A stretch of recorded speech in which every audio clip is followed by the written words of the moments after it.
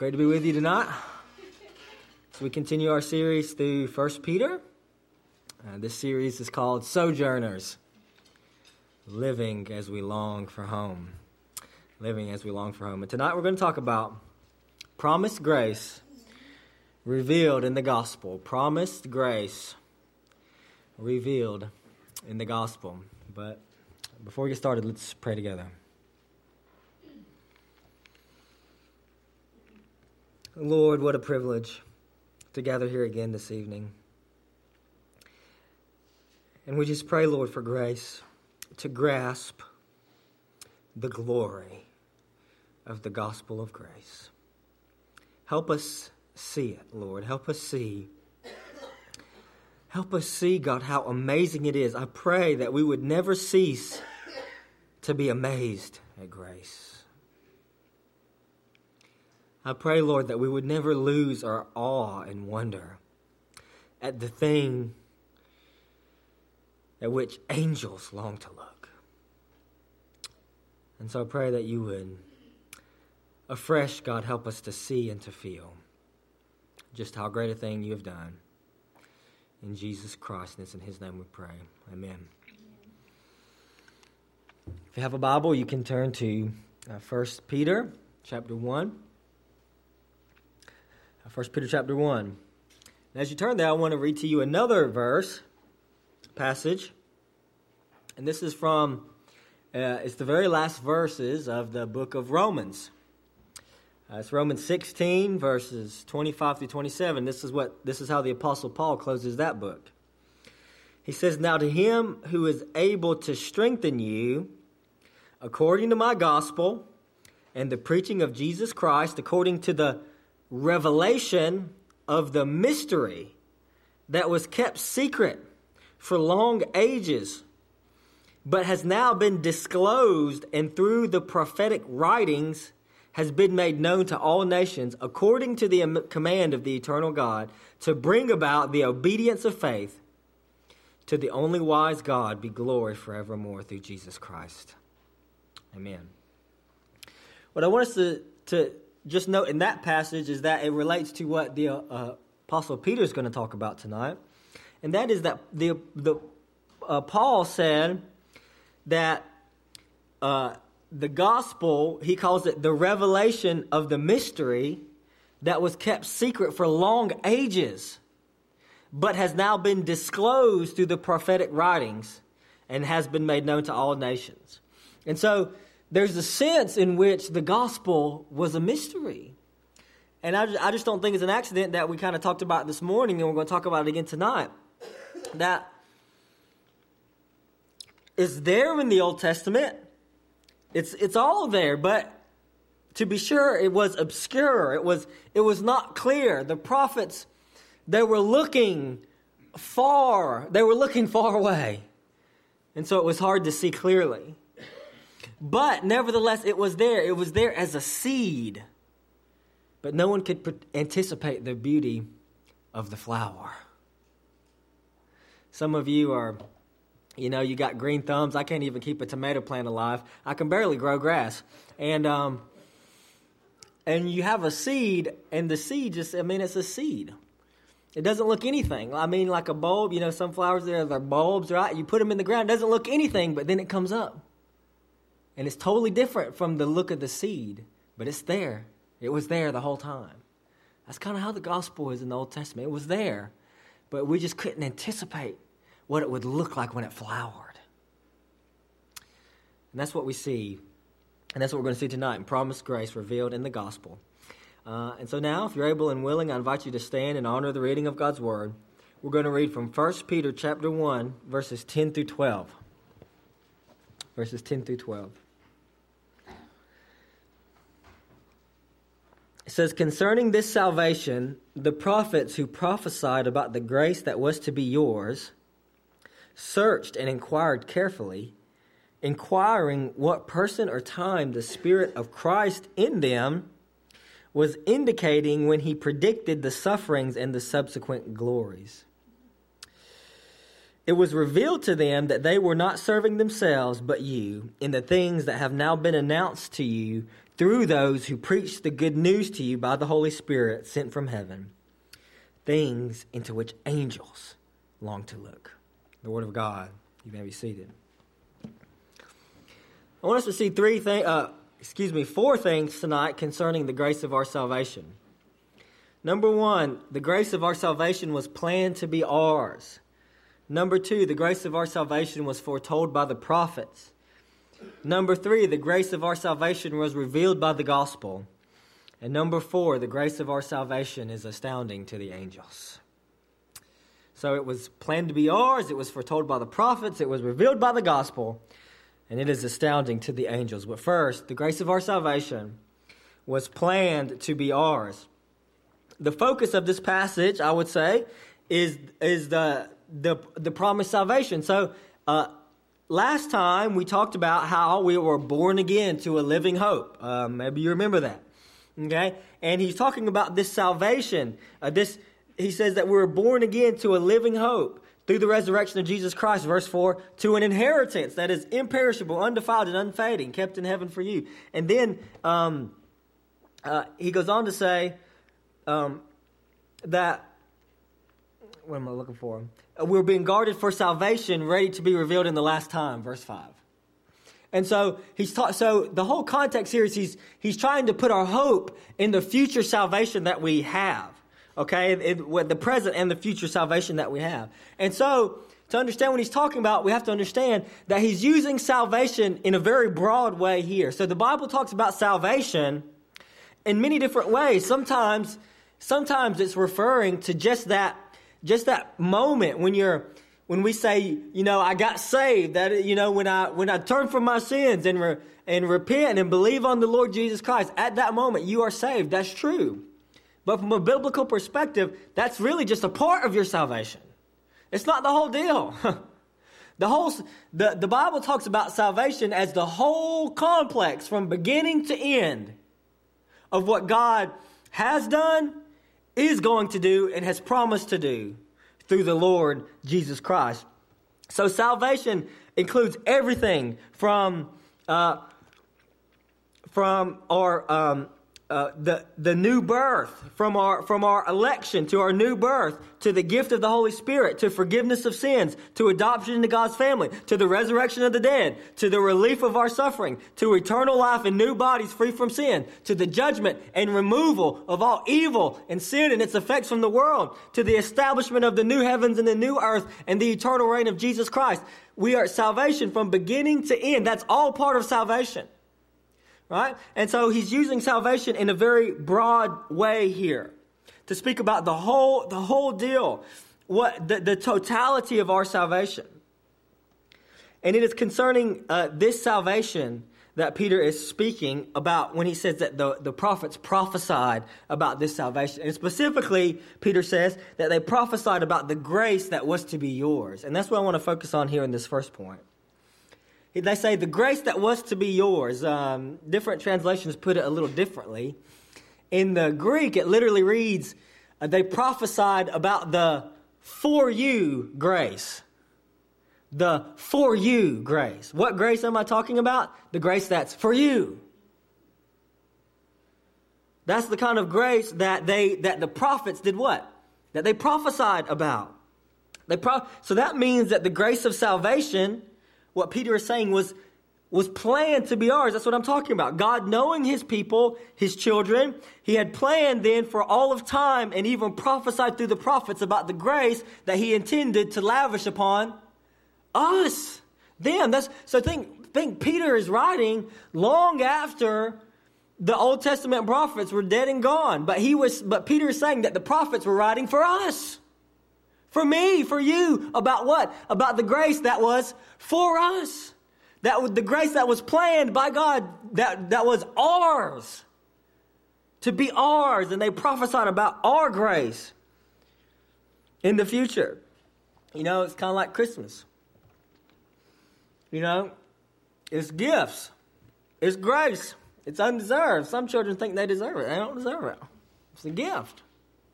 And you plan Christmas. Right? You plan it. And then, at the proper time, you reveal it. Right? That's how it works. That's what God did. He had it planned. It was for you all along. But you didn't receive it until the proper time. Right? It's the for you grace, the for us grace. So what does it mean? It means that God in Christ has revealed the grace that he has long reserved for us in the person of Jesus Christ. And what it also reminds us is that it helps us remember that there's more grace to come. You understand that? The blessings that we have experienced in Christ Jesus today are hardly even the tip of the iceberg about what God has promised for those who love him. Can't even begin to imagine the glory that awaits us because of what God has done for us through Jesus Christ. Far greater than any earthly father could give, God gives only the best gifts, and he, as we talked about last time, he'll make sure that you get them. Interestingly, God's gift of salvation was unveiled on Christmas Day, the first Christmas. And if you think about it, there'll be another Christmas. Christmas means, we celebrate Christmas because what? Jesus came. Well, guess what? He's coming back. It'll be glory for his people. So number one, the grace of our salvation was planned to be ours. And number two, the grace of our salvation was foretold by the prophets. It was foretold by the prophets. Again, Peter says, concerning this salvation, the prophets who prophesied about the grace that was to be yours searched and inquired carefully, inquiring what person or time the Spirit of Christ in them was indicating when he predicted the sufferings of Christ and the subsequent glories. It was revealed to them that they were serving not themselves, but you. It says that they searched carefully concerning what person or time the Spirit of Christ in them was indicating. So probably a better translation there would be what time they were inquiring about, what time or circumstances the Spirit of Christ was indicating. It might not make a huge difference, but that's probably a better translation. What time or circumstances the Spirit was indicating. They were concerned about the time. Right? They had these prophecies. You read the Old Testament. God put words in their heart and in their mouth. And they understood them, yes, but parts of it was mysterious, right? So if you for example, if you read the book of Daniel, these angels come to Daniel in visions, and there's multiple places where Daniel is just almost like dead. He just don't know how to handle what God has revealed to him, and he doesn't understand what God has said. And he asked the angel, can you explain these things to me? All right? And so these prophets, they didn't fully grasp what was being said, and so they were thinking about it, and they were wrestling with it. And what Peter says, the Spirit of Christ in them was indicating when he predicted the sufferings of Christ and the subsequent glories.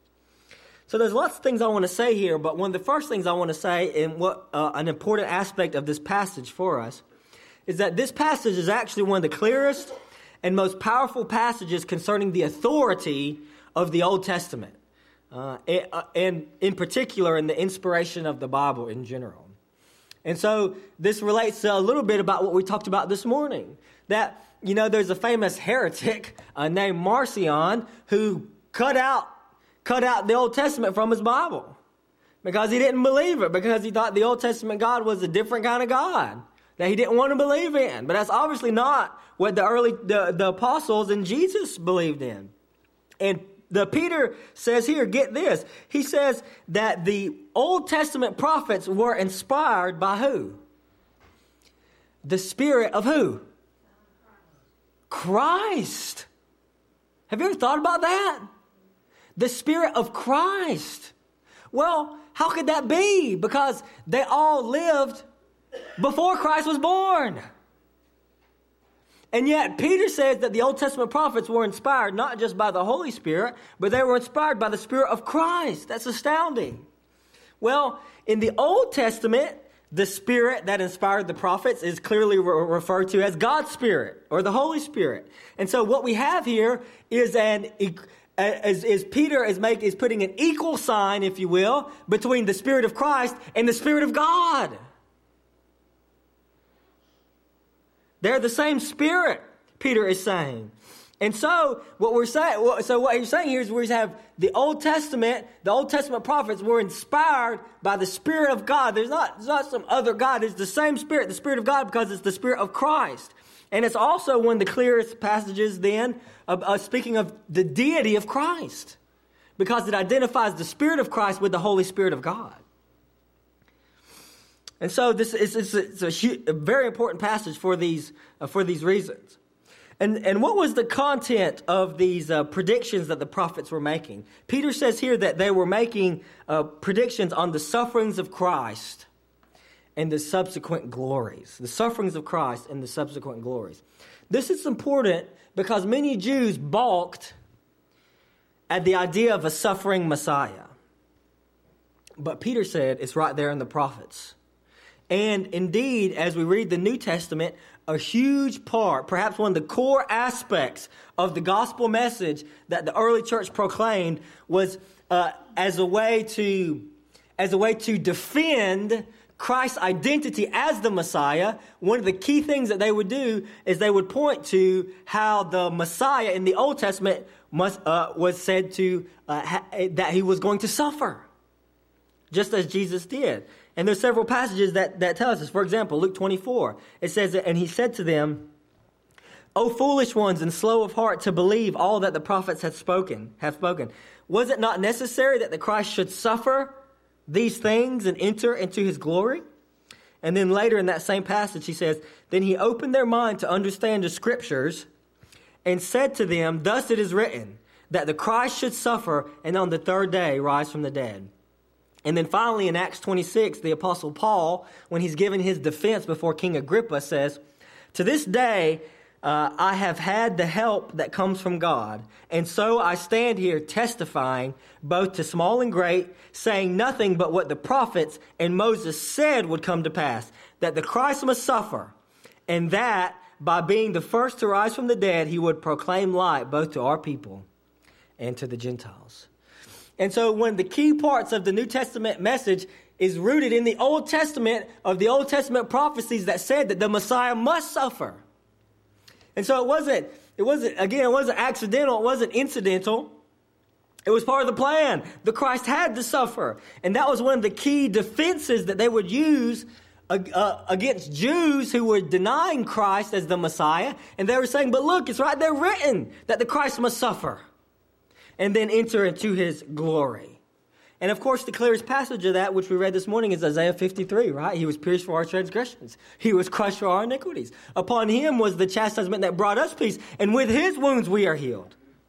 So the Christ must suffer. The Christ had to suffer. And this is a key part of the gospel message, and it's what the prophets saw, and they were looking forward to that, and even they didn't fully grasp what was happening and what was being said. The Christ had to suffer. He had to suffer for you and for me. Why? Because our sin, the guilt of our sin, rises up before God greater than Everest.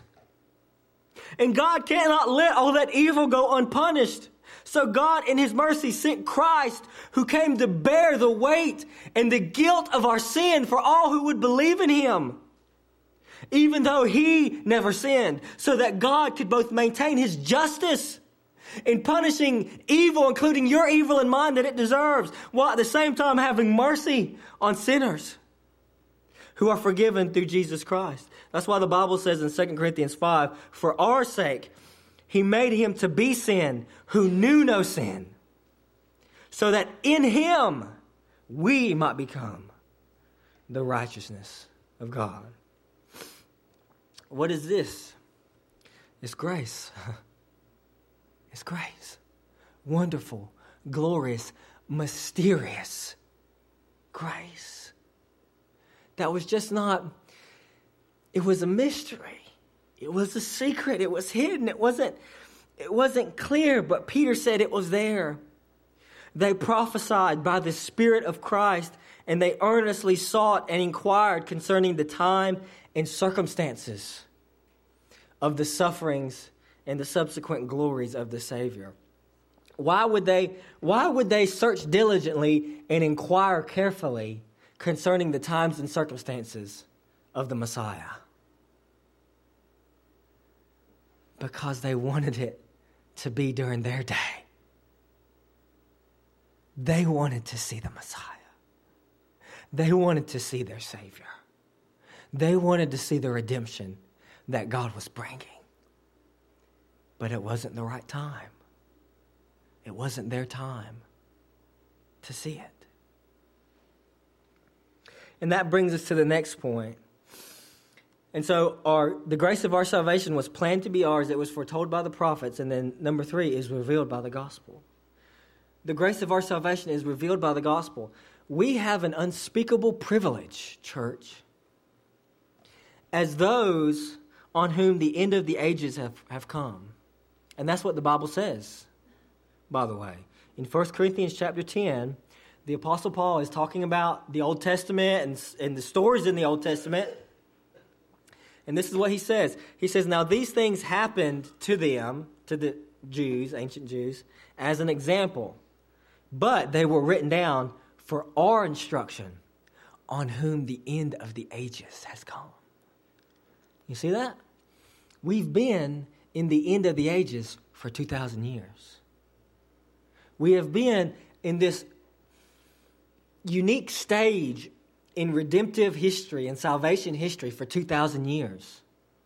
The history that Paul says the end of the ages. That means that all the time leading up to Christ was doing what? Looking for Christ.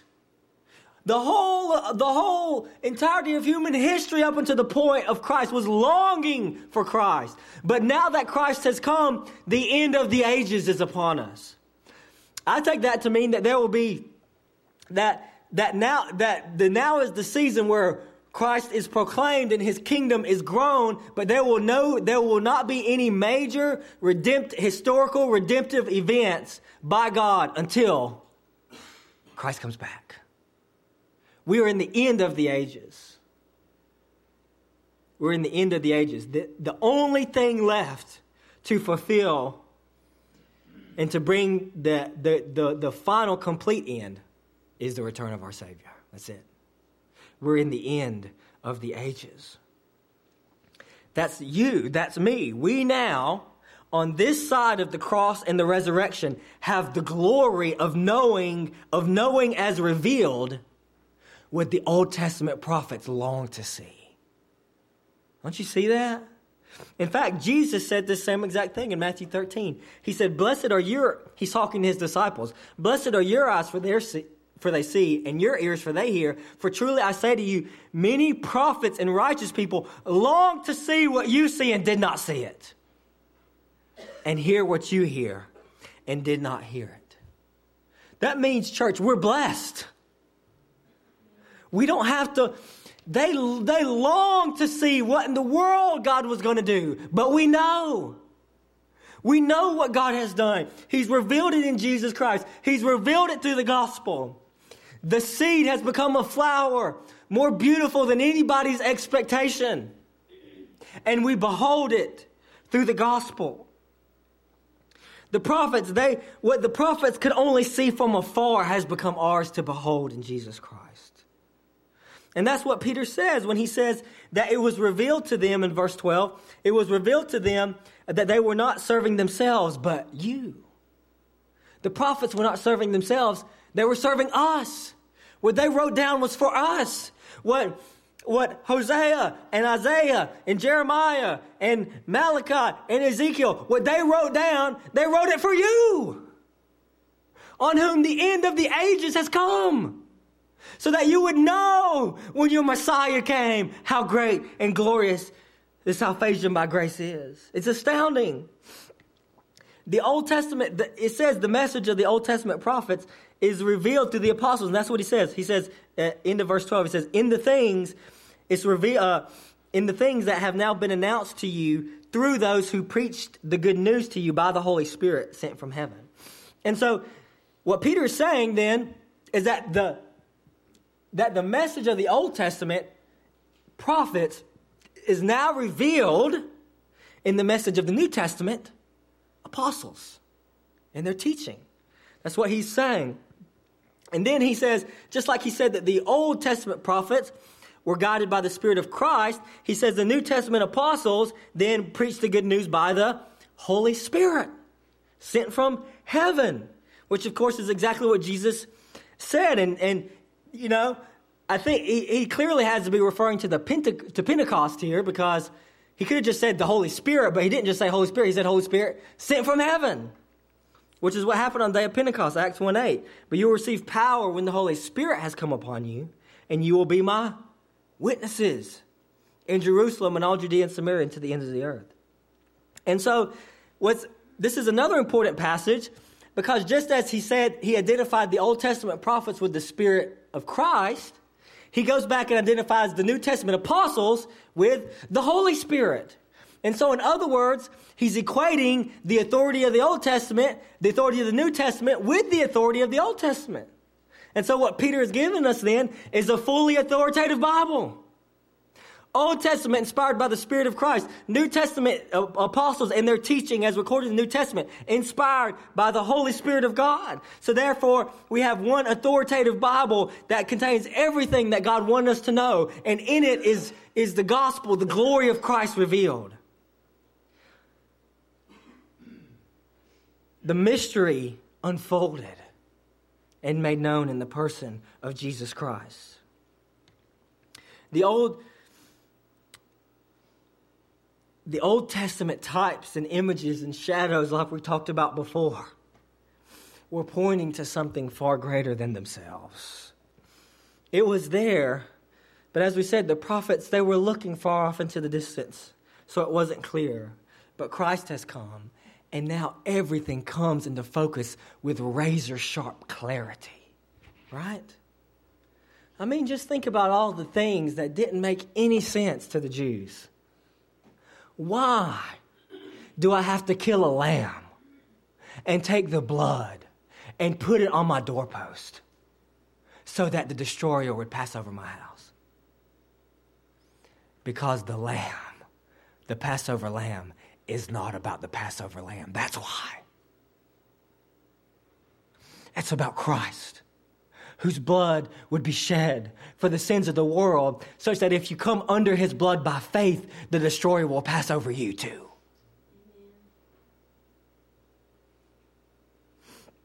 Why in the world, when Israel was grumbling in the wilderness, and God sent a plague of fiery snakes to attack and kill them, and why did God tell Moses to make a bronze snake and put it on a pole and stand it up so that everyone who looked upon it would be healed? Why? Because one day the one who would do what? Who would destroy the snake by doing what? By climbing on a pole. So that what? So that everyone who looks at him, who believes in him, who trusts in him will be what? Be healed. Be forgiven of their sins. Jesus is the seed of the woman born to crush the head of Satan. Jesus is the offspring of Abraham to bless all the nations. He's the Passover lamb whose blood protects us from the wrath of the destroyer. He's the serpent on the pole. He's the bread that came down from heaven to give life to the world. Jesus is the water flowing from the rock in the wilderness to satisfy thirsty souls. Jesus is the high priest who enters into the Holy of Holies with his own blood, tearing the veil so that now we have access to the very presence of God himself. Jesus is the root of Jesse. He's the shoot of David. He's the eternal king. He's the bright and morning star. He's the object of angels' praise. Everything is about Jesus. From beginning to end. But you can't see it until Jesus gets here. And blessed are our eyes because they see. what the prophets long to see. The glory of Christ revealed in Jesus Christ. So the grace of our salvation was planned to be ours. It was foretold by the prophets. It was revealed by the gospel. Number 4, it was astounding to the angels. Peter concludes by saying that these things are things in which angels long to look. Things in which angels long to look. The greatest tragedy that can befall a church or a person is ceasing to be amazed by grace. The things that we're talking about, angels long to look at them. So it wasn't just the prophets that were longing to see. The Bible says the angelic hosts themselves were longing to see what in the world God was doing.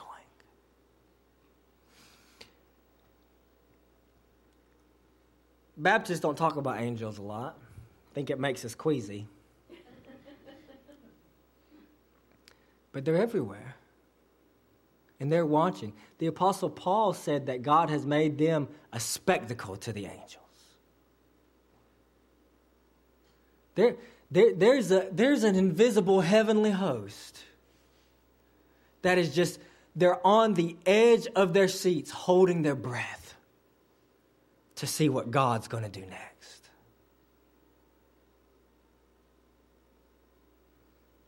Trying to get a glimpse of what God's going to do through the God-man Jesus Christ. There are things, and it's astounding, there are things about the grace of God that human beings will know that angels will never know. Have you ever thought about that? Unfallen angels don't need redemption. Fallen angels don't get redemption. But oh, the glory of God that redeems a fallen man. There will be no such thing as a redeemed angel, but there will be multitudes and multitudes of redeemed people, forgiven of their sins and brought back into the family of God. The angels long to look at the grace of God in Jesus Christ, but they can only look. They can never experience it. Only a human being will know what it's like to be forgiven. We're the only ones. And the Bible says that this in and of itself is a spectacle. It's something that God is doing to even show the angels how great he is. And that really is part of it. It's right there in the Bible. I'm about to read a verse to you. It's right there. There are things that go on in this world that God, I believe, is legitimately like, hey guys, watch this. I'm about to blow your minds.